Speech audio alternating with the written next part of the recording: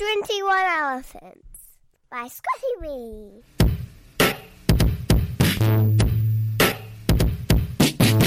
21 Elephants.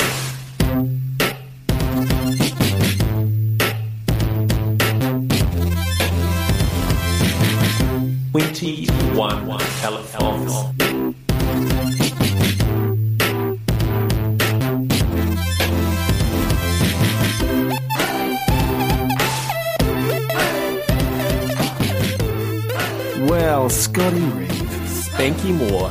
How are you? Oh, so good. Back here in the beautiful mainland. Yeah, it's great to have you here. Hey, because we tend to go kind of alternate back and forth, don't we? Yep, You come to Christchurch and I go to the North Island, and it's just it's a wonderful thing. You know, have I told you how dearly I love you and how you're just such a dear friend? You tell me this many times a day. I think your love language may be words of affirmation. And touch. And touch. How many hugs have you had from me? Yes. Apparently there's a difference, though, between the way the love languages you receive and the love languages you give. Oh, yeah. I understand. Well, I love to give you hugs. I love to hug you from in front, from side, from behind. I like to hug you every direction. Yep, and whisper words of affirmation into my ear while you do it. I do. Does that help kind of reparent you? No, not so much my love language. Because I see myself not as how I like to receive love. A sort of father figure for you. Oh, do you? And I hope you can receive that love. I kind of see you as kind of like a Benjamin Button kind of figure in my life. Well, it's hard to know what to do with that. Like an old man slowly growing smaller. Thank you, Scotty. But full of wisdom. Of wisdom. Yeah, that's true. That's fair. Well, one of the reasons why Scotty and I's friendship is so strong is because we live in different cities. And so that means that when we see each other, it's good. Do you know what I mean? It's good, eh? We don't have to have too much to do with each other. We don't have to really get on each other's nerves. And we can have deep conversations about the rub of living in community while never doing it together. I love it. It's great. That's my favourite kind of Christianity, right there. Anyway, so let's recap. This is 21 Elephants podcast, and in season 1, what did we do? Scotty came down. You just put out a book. Yep, we got together and I shared some of the stories from that book, and we went a little deeper on some of those themes, and had a chat about it. And then season 2, we came up with this idea where Scotty said, you've got to get out of this mainland, the bigotry, the rural, the narrow-minded imagination. That's exactly how I said it, actually. And this was his pitch. Yeah. And I flew up to the North Island and we went on a road trip. Yep. What were we doing on that road trip? We were looking for ancient solutions to modern problems. So we hung out with monks, we hung out with priests and indigenous activists and all sorts of different people with passions for ancient ways that might lead us back into wholeness for our modern problems. And so we're back doing a season 3 for some reason, and we would thank you so much to everyone who sends messages and is appreciative of the podcast, because I don't think we thought it would be people would really listen. There are a few of you out there. So why, though? I mean, it's fine. Look, it's fine to do something once. That's a challenge. Second time, why not? But third time, why are we back here doing a third season of 21 Elephants? Why are you here in my upper room in my house speaking into these pantyhose pop shields that we've made out of coat hangers? So I don't want to answer that question directly, but 4 or 5 years ago, I was chatting to a friend of mine, AD, and he shared this amazing story with me. Just like absolutely batshit crazy. You have not heard a story like this in a long time. Certainly not from someone you know, right? This is This is a very, very good story, and AD is the perfect person to tell it. And partly the story is just so outrageous that you just kind of won't believe it. It's very, very funny. But as I ruminated on the story and kind of the years after I've heard it, I recently kind of came to this realization of all these questions it was raising in my mind, which cut to the heart, I think, of what a bunch of us as millennials, as young adults and Christians are thinking about, these things of purpose and conscience and vocation and compassion. I think it just really speaks. I think there are some deep modern questions that this incredible story brings up. I want to hear the story. Yeah, I'm desperate to hear the story if it's this good. I think it's an incredible story, so I think we should just get into it, eh?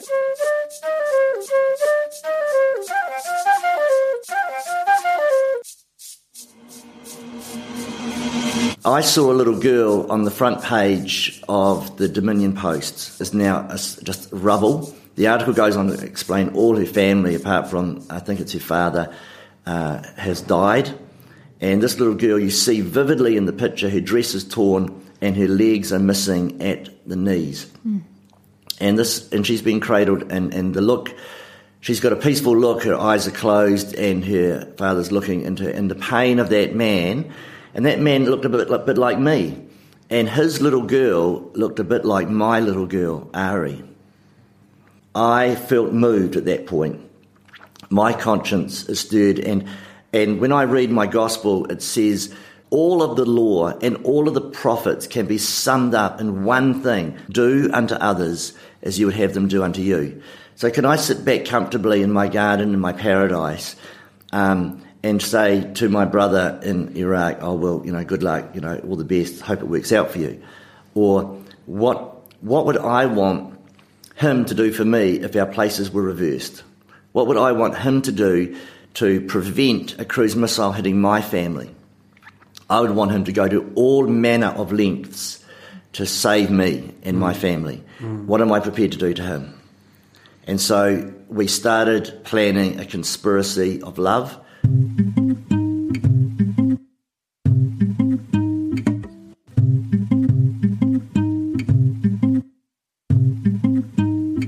When you get moved, you're faced with some difficult choices. Now, unfortunately, I'm a coward, and it took years to build up the courage to act. So when that little girl was cradled in her father's arms in 2003, it was 5 years later that our conspiracy came to fruition.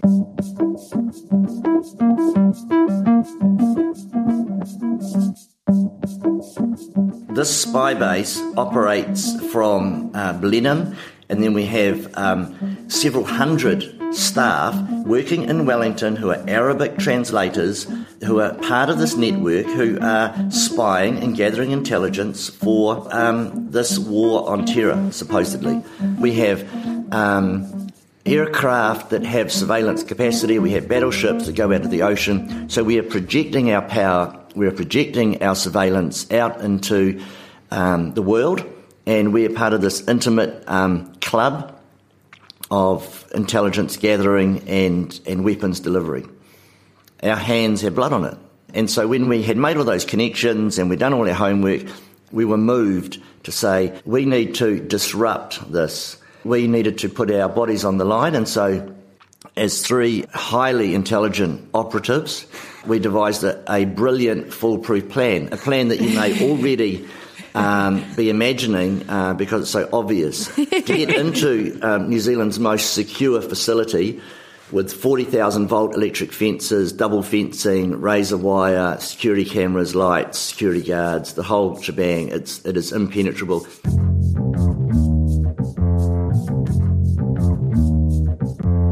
To get into a place like that and disrupt its operation, you're going to need a truck with a high-ab crane on the back to lift activists over all of the security devices onto the other side. So, I mean, Clearly. Can't go under it, got to go over it. Exactly. So we looked at a number of things, trampolines, there was a whole lot of different... So we went through the whole spectrum and settled on a brilliant plan. We bought the crane because we didn't want to hire one because that would be inconvenient to the hire company. So we bought a crane and we did it up and we practiced. We did time trials on the back paddock. We mocked up a sort of a imitation fence to scale, and we were doing headlight, putting our night vision goggles on, our headlamps on, and we trained and prepared and prayed day and night for about 4 or 5 months, and then we moved our vehicle down to Picton into position, and then the night before the action, we did a lot of preparation, a lot of work, and we also realised we had moments of doubt. When you're doing something like this, you can have moments where you think, oh, maybe this isn't going to work. Maybe this isn't a good idea. Maybe I should stay home and look after the family. So these are the challenges when you put yourself out there. You go through waves of clarity and waves of doubt and confusion. But it was personal. It was about a little girl for me, about a little girl who looked like my child. And what would I do to save her being hurt? What would I do to save another little girl being hurt? That's what drove me. That's what motivated me. So we came to the night. We decided to do an all-night prayer vigil. So about 25 of us parked up outside of the spy base front gate. We prayed all night. I've been a Christian for 43 years. I've been to church every Sunday for 43 years. I've loved Jesus and worshipped, and I believe it's all true. I am 100% as Christian as I can possibly be, but I hadn't spent one night praying. I thought, what have I been doing? I might have probably watched a few videos all night, and I've probably done a few other all-night activities, but I hadn't prayed. Hello? So it was great. So a whole lot of us prayed all night, and then we celebrated Mass. We had a priest with us, celebrated Mass at the front gate as dawn rose at 6 a.m, and the sun came over the hills and shined on that valley where the spy base is, and we had a little imagination, we had a little dream that maybe one day this valley could exist without the spy base there.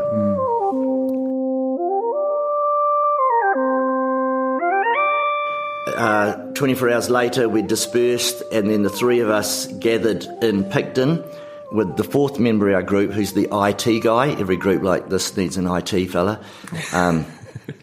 Manu Caddy, amazing guy. So we were starting to feel a bit anxious. I remember we were waiting for fish and chips, and there was a guy ahead of us, and it looked like he had an earpiece in his ear and a little twirly wire going down his collar. And we thought, that's a bit weird. And then we walked down to the beach at Picton and ate our fish and chips, and we saw him again looking in our direction. And then, at that moment, 2 Iroquois helicopters flew overhead, going from Wellington in the direction of the spy base. And then we were reading the local paper, and it said 3 black, large SUVs, tinted windows, black cars had been seen in the Blenheim area driving around. Who are they? What are they doing? What are these surveillance vehicles doing? And we thought that was weird.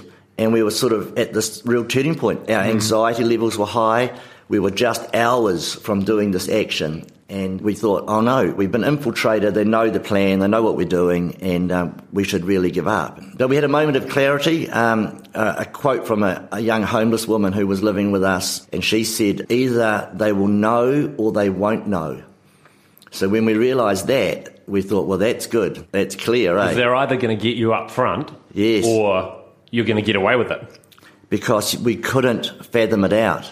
We just had to proceed in faith.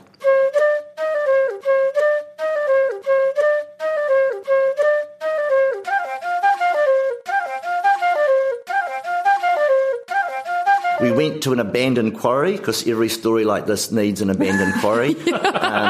I remained in the truck, and the other guys went ahead to do last-minute surveillance and reconnaissance on the base and check how firm the paddocks were, because we didn't want the truck to sink.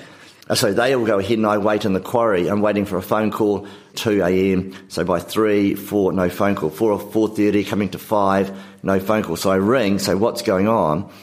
And Father Peter, the Dominican priest in his 60s, who's one of the three of us, he says, did you get my text? And I said, what's a text? I've heard a text, but I just wasn't sure. And he said, don't worry about it now. I'll explain it to you later. Just start driving. So I drove the truck a few k's through the Blenheim wine fields and then arrived at the spy base, rendezvoused. A bicycle was taken off of the truck for Sam to go and padlock some gates to delay the police if necessary. And then the priest and I approached the spy base from some back old dirt tracks. Our anxiety levels might have been increasing, or our excitement levels were increasing. And taking a corner a little bit too fast, I slide the truck off the road into a ditch, which wasn't part of the plan at all. So the truck's lying in the ditch on its side, and the priest and I sort of get out, and we're in a little bit of shock. But we spent about the next half an hour trying to use the crane to lift the truck out of the ditch. But of course, elementary physics tells us that you can't, lift yourself off the ground.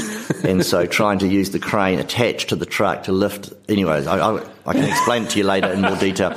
Probably needs pictures. And then Sam turns up, blood all over his face. Oh my God. And he says, what happened to you? And we said, what happened to you? And we said, I asked you first. No, I asked you first. And so finally, Sam said, as he was riding through the vineyards trying to rendezvous with us, he hit a fence in the dark and somersaulted off his bike, and then we explained how we took the corner too quick and we're in the ditch. And so we're all sitting there in the rain and the mud and the blood, sitting there thinking, things aren't going so good. Yeah. Things could be going better. But we had that little voice inside all of us that was saying, go on, I am with you, I love you, you are my children, you are my sons, and take heart, don't be afraid, and what you're doing is a joy to me and probably to many others in the future. So we packed up all our stuff and we tiptoed through the vineyards, and then finally we get to the big field where the spy base is located, and we did that commando thing on your tummy, on your elbows and knees. And so we wriggled across this big paddock, carrying all our banners, our gear, our shrine, our brass trumpet, a whole lot of items. I won't go into all of them. And why essential kit, basic, standard procedure. So we eventually get to the gates. We see all the lights, we see all the camera security, the razor wire, and all of the 40,000 volt electric cables securing the whole place. The drizzle sets in. We use some bolt cutters and we clear away the hurricane netting and exposing the electric cables that need to be cut, 40,000 volts. And again, Sam, who's a young farmer, a self-sufficient organic farmer from up north, he and I we had that same little voice at the same time. It was quite interesting. And the little voice was saying, give the bolt cutters to the elderly priest to cut the electric fence. So that was sort of a coincidence. And so, in fact, if you're ever doing anything like this yourself, to have a Catholic priest with you is really, really good. So he had an awesome prayer. Because I'm an Anglican priest. Well, same thing. It's all good. The Anglican cat's all the same. It's just a matter of time before you come back.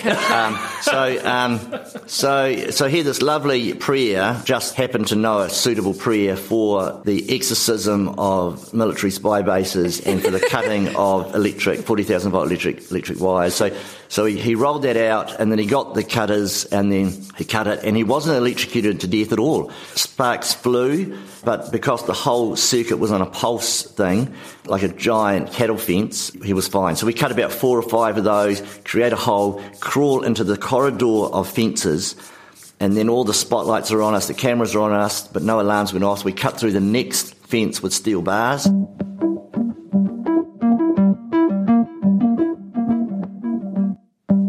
Now we're in the base, we run across some more grass. We cut through another fence with steel bars, and there are the giant domes, 40 feet high, towering above us, so tall they have a red light on top to stop planes from crashing into them. They're enormous. Supposedly they're there as a weather protecting thing, but as it turns out, the military did not want people seeing where the dishes were being pointed, so the domes prevent anyone from seeing what satellites the dishes might be spying on. So the domes were there. We pray. I laid my hand on the dome and said, in the name of Jesus Christ, we disarm you. We pull out our sickles, which we had in our bag, and we cut open the dome, and all the air comes whooshing out because of the fans that hold up the dome.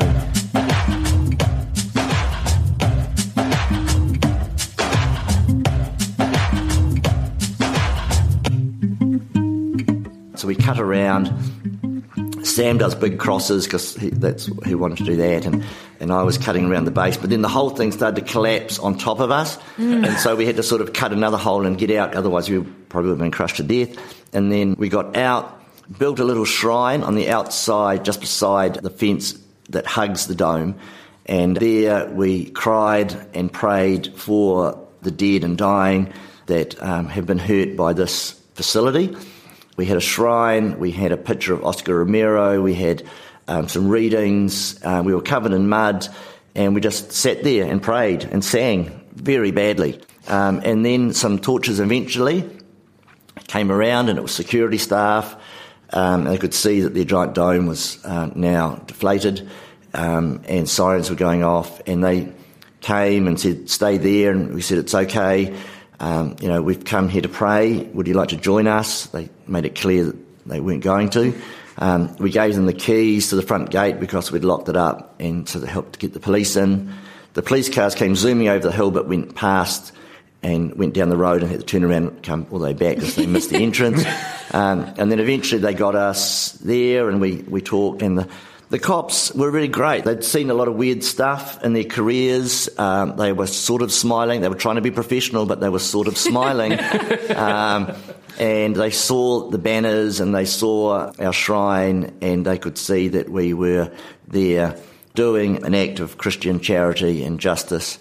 And so they arrested us and took us in the paddy wagons out of the spy base. As we were leaving the spy base gate, I saw my friend Justin and Tom. Bishop Justin just coincidentally just happened to be at the front gate of the spy base that morning. He's taking a walk on. So I know he's a strange guy. So he just happened to be out there in the wilderness at the gate of the spy base with his Bible open and praying with his mate Tom.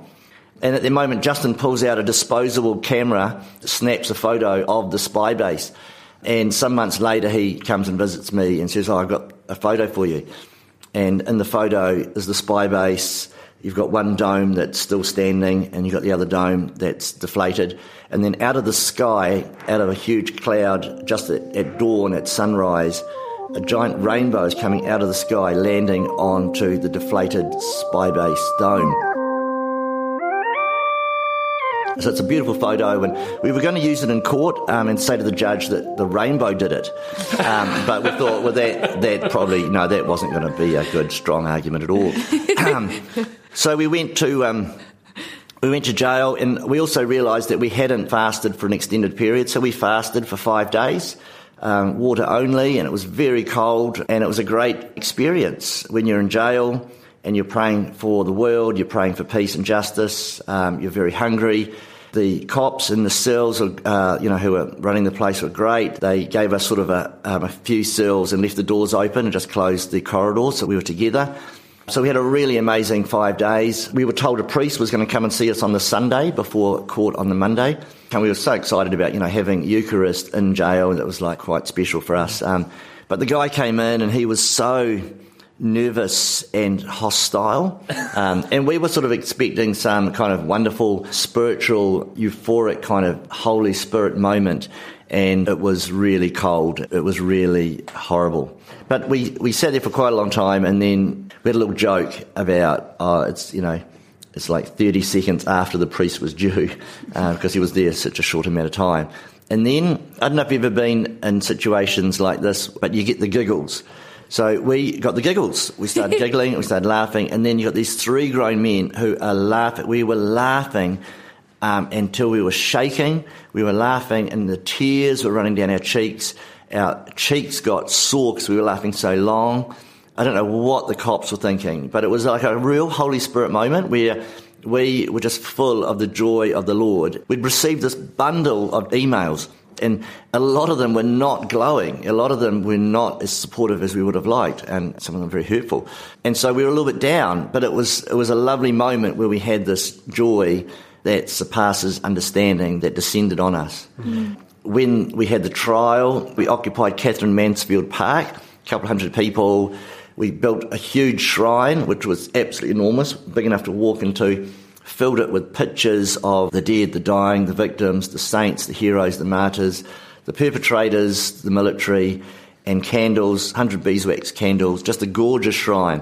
And that was there day and night for a week during our trial. And there was one night when all the kids, all the youth, all the teenagers, young adults were all around the shrine, 2 a.m, and there was a security guy in a car watching on day 1, day 2, And then the young guys was always offering the security guy coffee and tea, being friendly, being nice. He's sitting in his car, bored, shitless. So they got to know him a little bit. And then one night he finishes his shift at, 4 a.m, goes home, comes back in his civilian clothes, takes off his uniform, his security uniform, joins the circle around the shrine. And then one young woman says, oh, who's ever had an experience of Jesus? And everyone's going around the story about Easter camp and this, and, this wonderful Anglican church, and these nice things that have happened in all these nice places.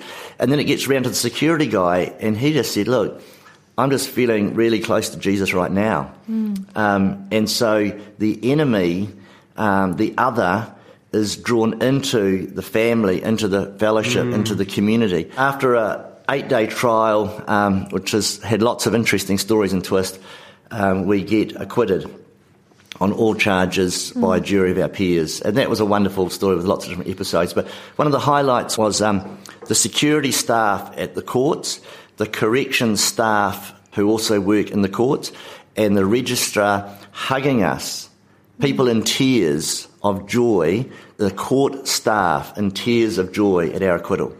Huge public gallery of supporters. It was just a joyous party and just a wonderful occasion. The Crown announced they were going to sue us for $1.2 million, so that ended up a whole new series of court struggles. So we're at the appeal court and we're getting a spanking in the appeal court, losing badly. And we just feel that we should use Matthew 5:24. When someone takes you to court and sues you for your cloak, give your tunic as well. And in a two-garment society, Jesus advocating public nudity. So we go, a whole bunch of us, take off our clothes, make a big pile outside the appeal court, and then walk over to Parliament and give John Key all our clothing. Mr. Key, if you want to sue us, we've got nothing. But Are you guys naked at this stage? We decided to go underwear. Right.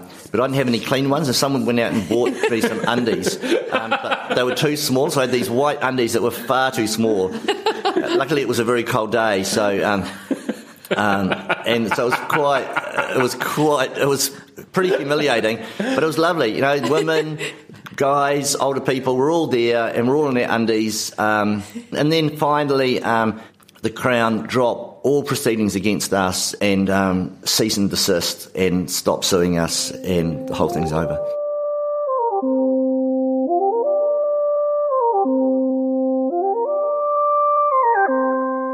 So it's an interesting story. It's not about getting off, but it's about, I think, using non-violent tactics, using profound Jesus love for your enemies. It's hard to fight that stuff. And our elderly priest, Peter, goes on TV and says, for the last 50 years, I've been working in prisons and mental health facilities, serving those that society doesn't value. I haven't had a bank account for 50 years. I've got nothing. You're suing me? It's hard to fight that moral authority. It's hard to fight that Christian charity. And all the government want is money. And here's this beautiful elderly priest saying, look, I've given all I've got, but you want more? Take that too. You can't take what I've got, because what I've got is Jesus. And he's not going anywhere. But you can have him too, because he's big enough for us all.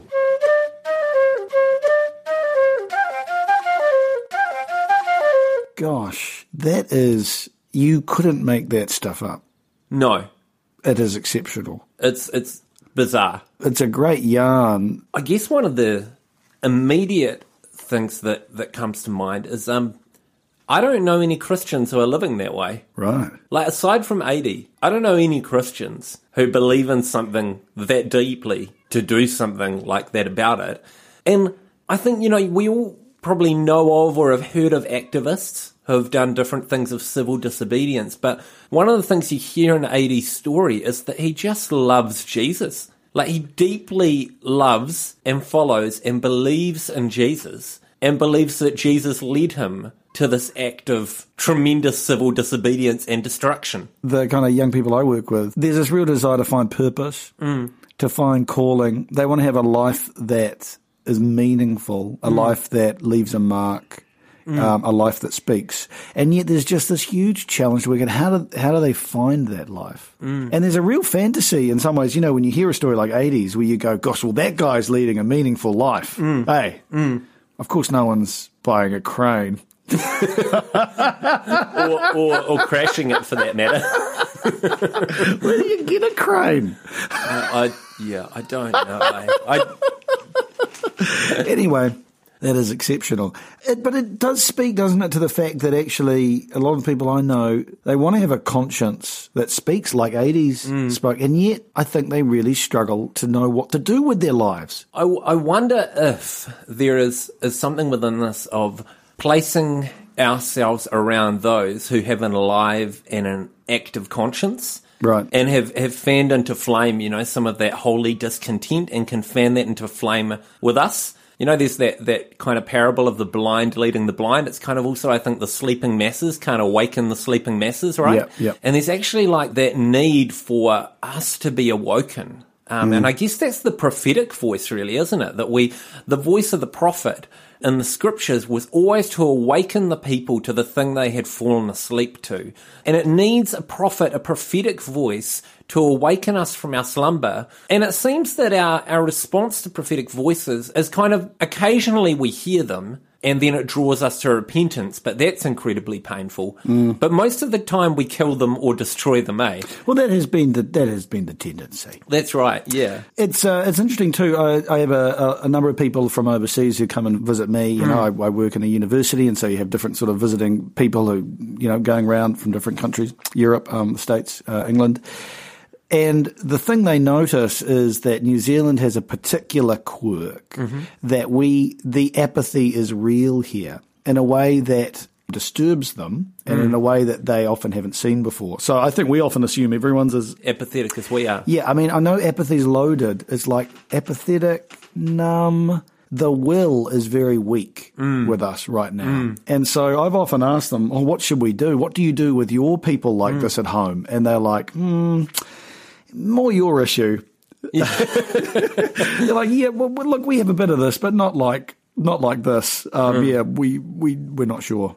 And I think it's a very real issue for those of us trying to find our way in New Zealand. I think there is a real sense that we are sleepwalking through life. Yeah, I remember a really good metaphor for this. I'm not sure who it was. It might have been Ira Glass or someone a few years ago said, it's like the flavour has gone out of my gum. And I feel like that's like a lot of millennials, as it's like the flavour's gone out of the gum of life. It just feels flatlined. Yeah. And the ability to be awoken or provoked or poked into any kind of a response, let alone the kind of response that AD did, where he's literally basically taken the words of the scriptures, the words of Jesus, as pragmatically as you could. Yeah. To their absolute nth degree. So that's obviously not everybody, but I feel like even at that awakening level, the idea that we could look upon an image which would disturb us enough to awaken and go to Trade Me and buy a crane. To go to Trade Me and buy a crane. When was the last time, people, that you saw something which sent you to Trade Me to buy a crane? Yeah, I know. There's an old saying that says, if you want to heat up a cold cup of water, you don't pour lukewarm water into that. Yep. If you want to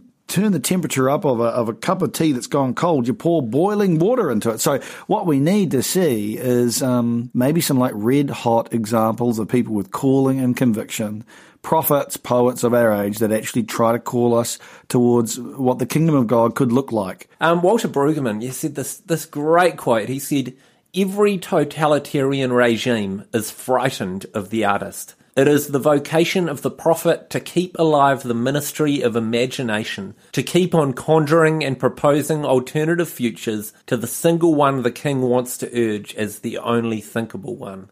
So like what he's saying is these people like activists, people who make art, the people who help stir us to see what could be it in their actions or be it in their craft, that in fact, even though the temptation was to want to destroy them, they are the ones that so often God uses in times of sleepiness to call us into a vision of what God's vision could be. Yeah, I'm reminded of those words of the prophets, all who have ears to hear what the Spirit is saying to the church. That open your ears, people, and that God raises up these people, whether they're artists or poets or whether they're activists like AD, who have this special vocation to awaken us from our slumber and to call us back to the heart of the gospel. Okay, so what are we doing then? What's season 3 all about? We've got the sleepwalking young person desperate to have a life that means things. How are we going to find our way through this one, Scotty Reed? Well, for season 3, which AD has so beautifully led us into, we are going to be talking about artists and activists. And what we're really talking about there is the role of the prophet to awaken people and to stir us to a more wholehearted following of Jesus. So over this next season, you're going to hear us talk to people from all across the spectrum of what that looks like, from Adi and his philosophy of non-violence and civil disobedience through to Grammy Award-winning pop star Kimbra we're going to catch up with, and how she writes her music. We're going to talk to Bishop Justin Duckworth, who is changing the inside of the church. We're going to talk to an Aussie poet, Joel McKerrow, and we're going to have a talk to a couple of my friends who are environmental activists as well. And what we're hoping is that both you and I, Spanky, sitting here, and those who listen to this will experience an awakening where the flavour gets back in our gum again, where we start to believe that we can actually make a difference in the world. Because artists and activists, of course, are entirely different, and yet they have a huge amount in common in terms of they're both sort of poetic energies. But I think the art is very exciting because they tend to deal with the interior space, right? They tend to deal with trying to craft something that touches us beyond words. And then what you see the activists do is they live their life as that work of art. So they actually put their bodies on the line. They go out and they actually sort of do things externally. So I think you and me, we've discovered this over the past 2 seasons. There's this interesting interplay between the interior and the exterior life. What's going on inside, what's going outside. And so I think putting these kind of unlikely people together might teach us exactly what so many of us are looking for around what it looks like to get a bit more passion in our life, a bit more conviction in our life. All right, well, hey, I'm on board, Scotty. I'm convinced. You've convinced me. I love the story. And I think there could be something in this. I think, there's worse things I could be doing with my time. Okay. Like raising your kids. Yep. That's right. Who are currentally running amok downstairs. That's right. If you can hear anything, it's because they're playing with a hose unsupervised. There's a chainsaw and a bucket of bleach. Whatever it takes to get the good news out to people. You've posed a problem that is worth solving, so I'm up for the journey. Yeah, so our next episode, you've heard today Adi's story of being a part of the Waihopai 3, but next we are getting together with Adi again to have a chat about his philosophy of non-violence and his philosophy of activism and the way he lives his life outside of the story, to get our heads around his prophetic witness and what we might be able to draw from that about how we should live our own lives following Jesus. Well, I can't wait to find out what would motivate a man to buy a crane. Because he can't have that much money. I mean, a crane doesn't come cheap.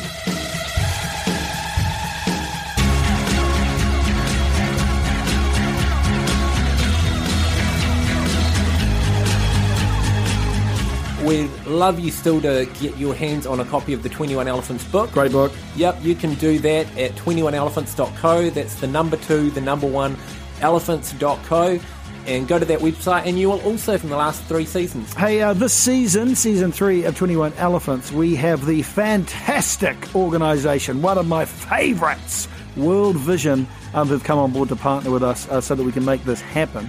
They've got this great new thing that they're launching in 2019 that we think our listeners will be really interested in. It's called Just Living, and it's sort of like a dispersed community that they're gathering around some shared actions and some shared responses that people can have to the need in the world. Check it out, and big thank you to World Vision for helping us make this season of 21 Elephants podcast happen. And also don't forget to get online on iTunes or Spotify and give us a rating, because that really helps people to find us. I just want to say a quick thank you to Dave and Renee, who recorded our amazing theme music for 21 Elephants, and also to Tom Lark, who has provided us with our outro music that you're listening to right now. And a special thank you to Lucas Thielman, who has been a massive help with me mixing this season of 21 Elephants. So thank you, Lucas, so much. You're amazing.